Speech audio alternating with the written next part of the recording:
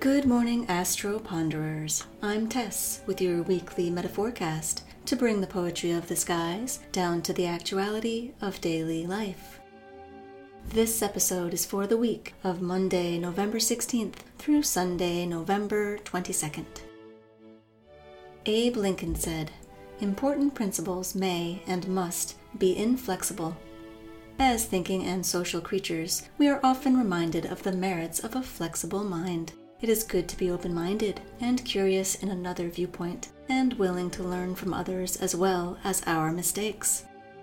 It's good to be flexible in the body and grab a stretch where we can, take in some yoga or a brisk walk in the autumn air. But flexibility ceases to be of value when it comes to our principles. For any progress to be made, principles are to be fixed upon a North Star of truth. As Henry Ward Beecher said, we cannot afford to build on the shifting sands. True to form, this Scorpio season has been intense with passion.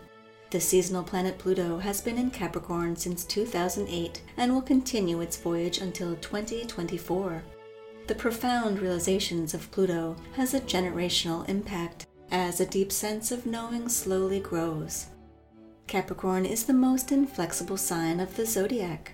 The sea goat strives to secure our principles and see them rooted in a real place of truth. Principles must be strong, just like our bones, like the ancient pyramids made out of stone. And it's not enough just to know our principles.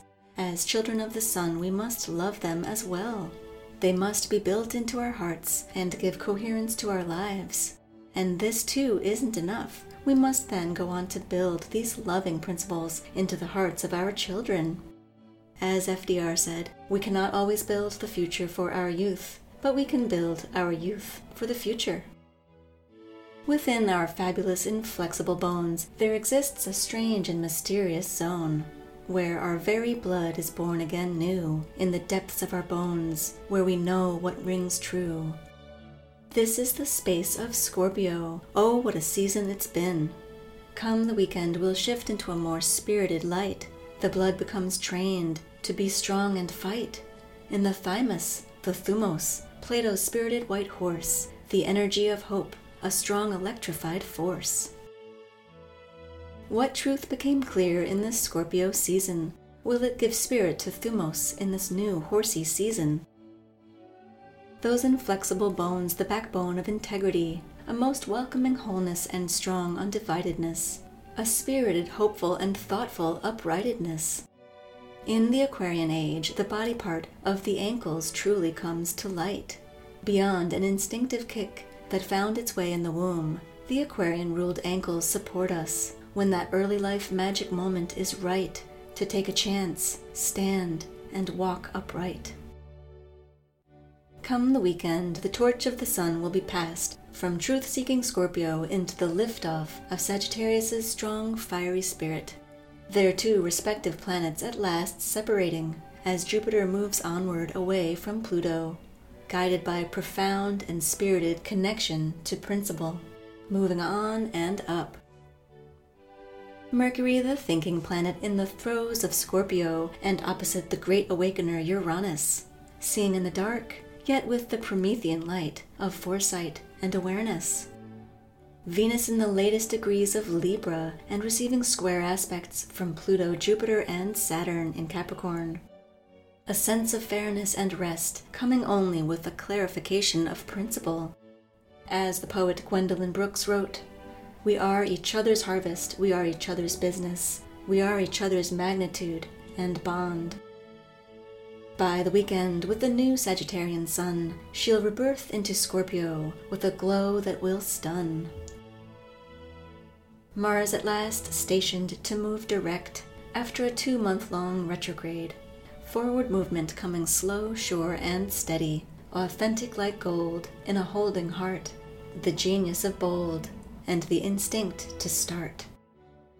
Neptune in Pisces, John Keats's unheard melodies, sweeter than those that are heard. The moon begins the week growing eagerly in the later degrees of Sagittarius, a preview of the incoming season, a mood that hardly needs a reason to feel that magical spark of hope, When from the flint the spark is free, it takes on its own horsey tendencies, to run wild with zest in a fire blast of spirit, dashing in a distance so vast. Can you hear it? By Tuesday late morning, she's still young in her first quarter, in Capricorn those dear principles that give our lives order. A time opportune to commune with this mood, William Wordsworth's inward eye, the bliss of solitude. By Thursday late afternoon she grows on in Aquarius, just to make sure that the last days of Scorpio are to the backdrop of a mood of freedom-seeking. Are any more foundations in need of a shaking? Anything deep down inside still a quaking?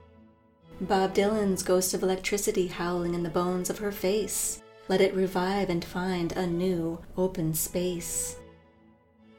With bold electricity, the Aquarius moon welcomes in the new Sagittarian Sun King on Saturday late afternoon.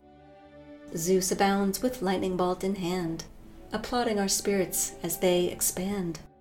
A brand new day in every way, from depths to the heights, the true to the blue.